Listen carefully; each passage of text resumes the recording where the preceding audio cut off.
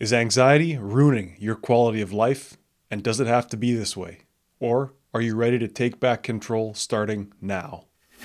Welcome. This is Self-Control, How to Build a Better Life, the podcast that will inspire you to take control of your mind and your mindset to go forward and build the life that you deserve to live.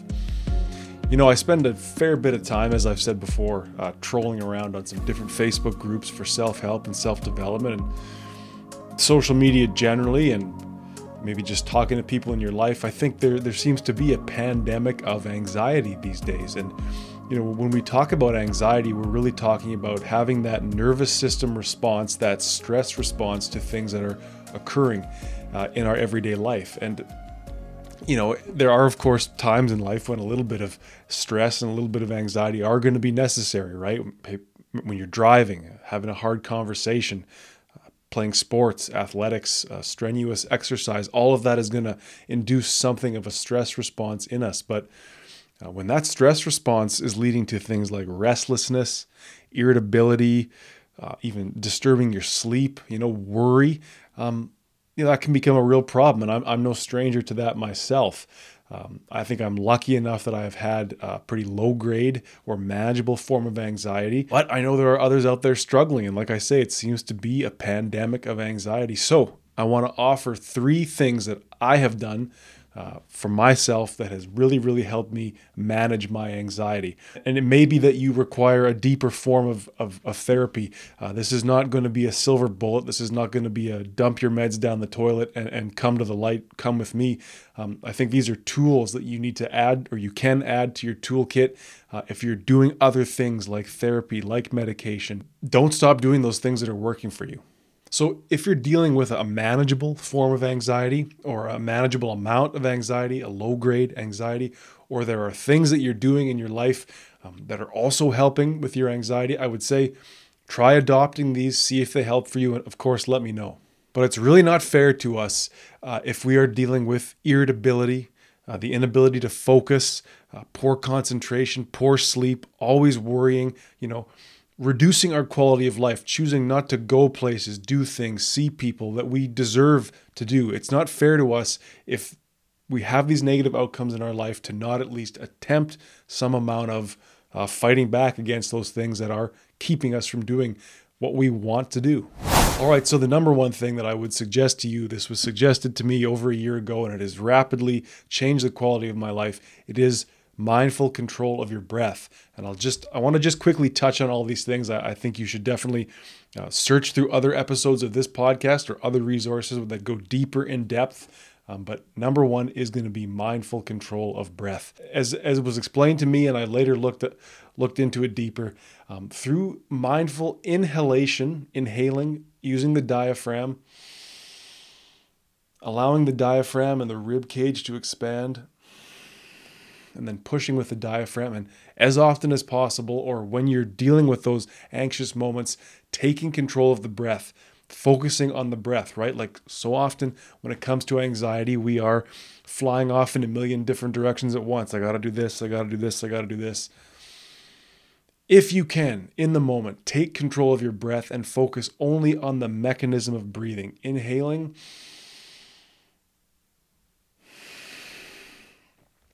What this does, and again, I'm if it's not clear by now, I'm no scientist, I'm no doctor, but this mindful control of the breath, this mindful control of the diaphragm stimulates our vagal nerve. And the vagal nerve is a gigantic nerve that literally runs from the bottom of our body to the top of our head. That is how we can, in fact, take control of our entire nervous system. When we activate this big nerve, or as it's called, improve the tone of this nerve, and there's where my understanding runs out. Please look into it deeper for yourself. Essentially, we're taking control of our nervous system. So we know that anxiety is a stress response. It's a nervous system response to things that may or may not be a threat, in many cases are not. Here's how we take control of our body and of our mind and of our mindset all at once. Just take control of your breath. Now, I would also add to the taking control of breath would be a form of physical self-control. I notice that at times when I am anxious, when I am stressed out, I'm holding that tension physically in my body. I find for myself, I might be wincing. I feel tension on the sides of my face, could be my jaw, shoulders come up, or a lot of the time I'm poor posture, right? Stooped over. As well, I clench the pelvic floor and I clench the diaphragm. So when anxiety strikes, do a quick monitoring of your breathing and of your body. Where are you holding tension? Can you shake it out? Can you loosen off those muscles? Can you come home to yourself? Can we not be flying around up here with all the things that we've not done? Can we come home to the body? Take control of the breath and loosen up from the toes all the way up the legs, the hips, the back. Animals in the wild, when they encounter a stressful situation, like being chased by a lion and almost eaten, once they're safe enough, they actually shake their whole body. They shake their limbs to work that cortisol. And cortisol is a hormone that our body produces in response to stress. It rapidly ages us. It does a lot of unfortunate things to us when we have too much of it. In that same vein, can we take control of our body and just loosen up?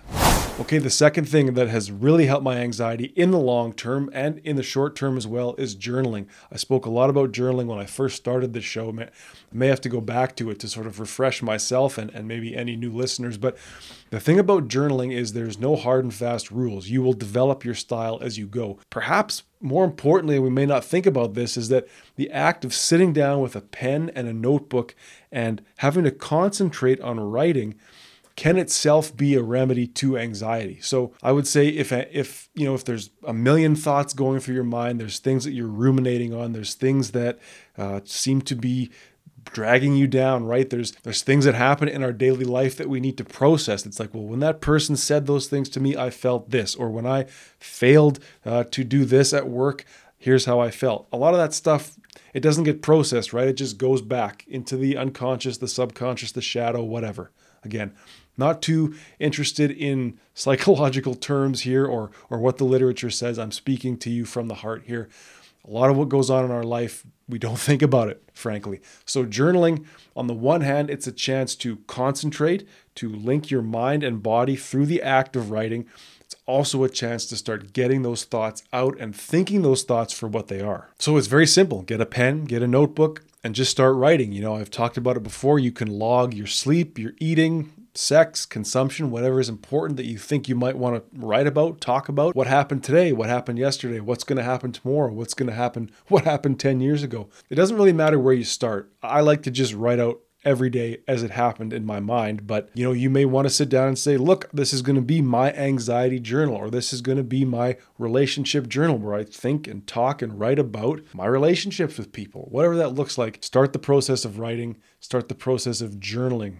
Jour is day en français, avec fromage. Do it as often as possible. I find that in the last 5 years, it has immensely changed how I see myself. And in the moment, I sure find a surge of happiness once I get into the zone. I'm writing and then I'm done. It's like, those things that happened during the day that were negative, in a way they've been processed and put where they need to be. And things that were great, moments that I enjoyed, I get to relive them. And I get to relive them in the future when I read about them again. So keep that journal. Do it as often as you can, and don't be afraid to go back and read what you were up to a year ago, 2 years ago, 5 years ago. Okay, the third point I need to make here on improving anxiety, I need to first say this involves supplementation, consumption, things that you put inside your body. I have to stop and say, I will never tell anybody what to put in their body or what not to put in their body. I can't do that. I don't believe anybody except maybe a trusted doctor could do that for you. So any of these things that I'm about to mention, research them for yourself. Talk to a doctor, get blood work done if you have to see where you're at with these things. Don't just do this because some guy on a podcast told you to, but believe me when I say they have changed my life. And I would encourage you to at least look into what they are. So number one in that list has got to be hydration, but it's not just guzzling 8 liters of water. It's making that decision in the morning to get hydrated. And I use an electrolyte mix, and there's many of them out there on the market. So we're not just guzzling tap water, it's filtered water with these electrolytes that after 8, 9, 10, or 6 or 4 hours of sleeping, your body's in big need of the water, but also the electrolytes. And again, I'm not a scientist. I'm not a doctor. I don't know how it works.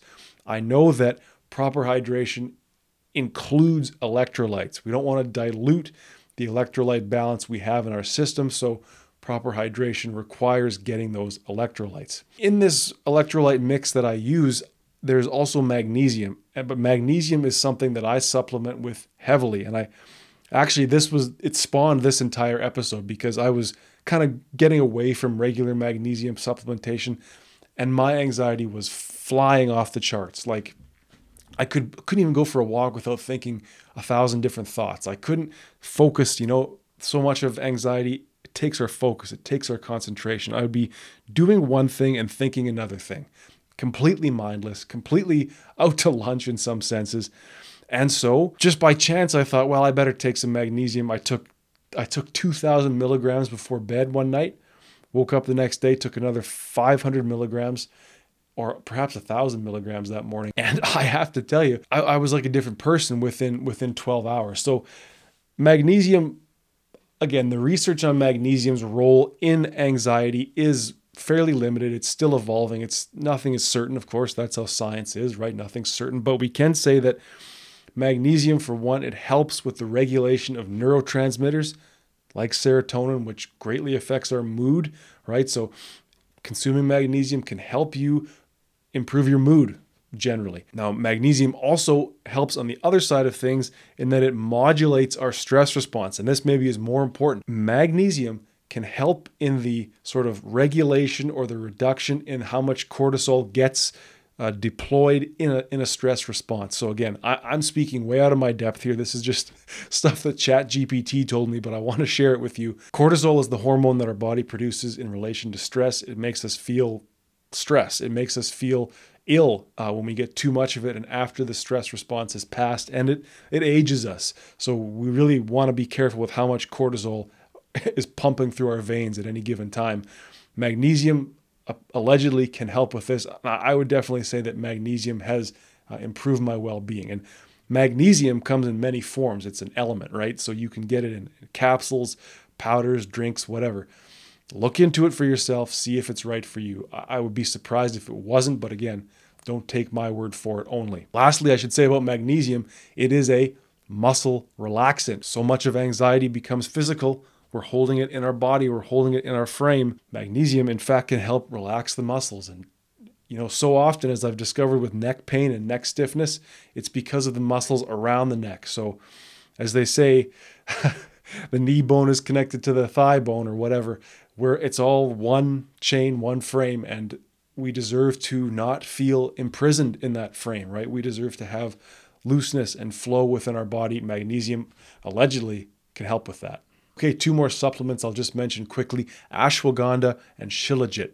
These are what they call Ayurvedic, meaning they come from Eastern or Indian medicine. Again, don't be taking things because someone on a podcast told you to, but consider them for yourself. Shilajit, Shilajit, and ashwagandha, which I'm not going to attempt to spell, but ASH. There's a W in there. You can probably Google it. They're adaptogens, which means simply that they help the body adapt to stress. And what have we been saying all along here is that anxiety is a stress response. Like, we're always going to have stress in our life. And this is why I'm somewhat skeptical about taking medication for mental conditions myself. I'm fortunate that no mental condition has ever overcome me to the point where I felt like medication was necessary. But I don't love the idea of popping a pill and saying problem solved. And I know a lot of people out there, they're not doing it. They're using medication as a part of their routine, a part of their self-care, a part of their journey. There's no judgment here if you're taking medication. I mean, I'm talking about supplements, and in a sense, they're natural, but in a sense, I'm also saying I can take this and it helps. I don't know how it works. I just put it in my mouth. But I really do believe that a certain amount of stress management, anxiety management, it has to be mindful day to day, right? It's not just pop this pill and problem solved. It's getting up in the morning saying, I know I'm going to deal with anxiety today. I know that there are things in life that will stress me out, as they should. Through stress, we grow. The stress comes into our life. It is our role, it is our duty, in a sense, to mindfully day to day take active control. And that's what I hope this podcast episode will inspire you to do. So when it comes to Shilajit and ashwagandha, Shilajit is it's a dark, thick, black resin that you would stir into tea or milk or water. And ashwagandha is a herb that you can take in capsules. Now, both of these things I found I take them, but then I cycle off them. So if I take them for 3 months, I'm going to take, 2-3 months off them as well to rebuild that, tolerance. Shilajit is incredible, and it doesn't take much. It's this little black resin. You stir it into your drink. Energy has improved for me. Mood has improved. Focus, cognition, my ability to speak. I had some Shilajit this morning. I haven't had any solid food yet, and I'm really feeling the energy. I'm feeling the ability to speak. I'm feeling a calmness about myself. And with ashwagandha, there's really nothing like it for that cortisol reduction, at least in a natural product. So again, ashwagandha, it's reducing that cortisol production in your body, and it's going to bring a calm and a well-being. Now, I did see on Twitter once, and who knows how true this could be, but prolonged, unbroken use of ashwagandha can almost be somewhat detrimental in that you become a little bit too unbothered by things. So again, when you're taking any of these things, you do want to cycle off of them and of course monitor yourself and how they're affecting you. But ashwagandha, again, it just brings such a sense of well-being. And for the men, for the fellas listening to this, for the people with functioning testicles and a testosterone system, both these, Shilajit and ashwagandha, have the wonderful benefit of improving male fertility and male testosterone production. I can't tell you enough that both Shilajit and ashwagandha I felt the boost in my virility, in my vitality, in my energy, in what it means to be a man. So, and that in itself is a way to fight back against anxiety, especially for the males. Okay, so I'm going to leave it there. 3 things that I have done to really fight back against my anxiety. And again, it's not a silver bullet. It's something that we do daily. It's something that we go to battle with, in a sense. It's something it's a challenge that we take on every day to mindfully say, I'm going to have anxiety, so I'm going to work on my breath. I'm going to work on my physical self-control, coming home to myself. I know I need to sit down and journal. I need to concentrate. I need to process the things that have happened today. And there are things that I can put into my body that I trust. Magnesium, Shilajit, and ashwagandha. All of these things have allowed me to continue the fight against my anxiety. I hope that you will consider these for yourself. Of course, do your own research. I assume zero liability for what you're putting in your body. Please look into these things. Talk to people you trust about these things. But when it comes to breathing and journaling, start tonight and tell me it doesn't make a difference. So, and of course, do tell me. Not too many of you have taken me up on this offer. My Facebook profile is linked in the show notes to this episode. Send me a message, send me a post, send me a thumbs up if you're listening. I would love to hear from you. And until we do speak again, which will be very soon, please remember that better is possible.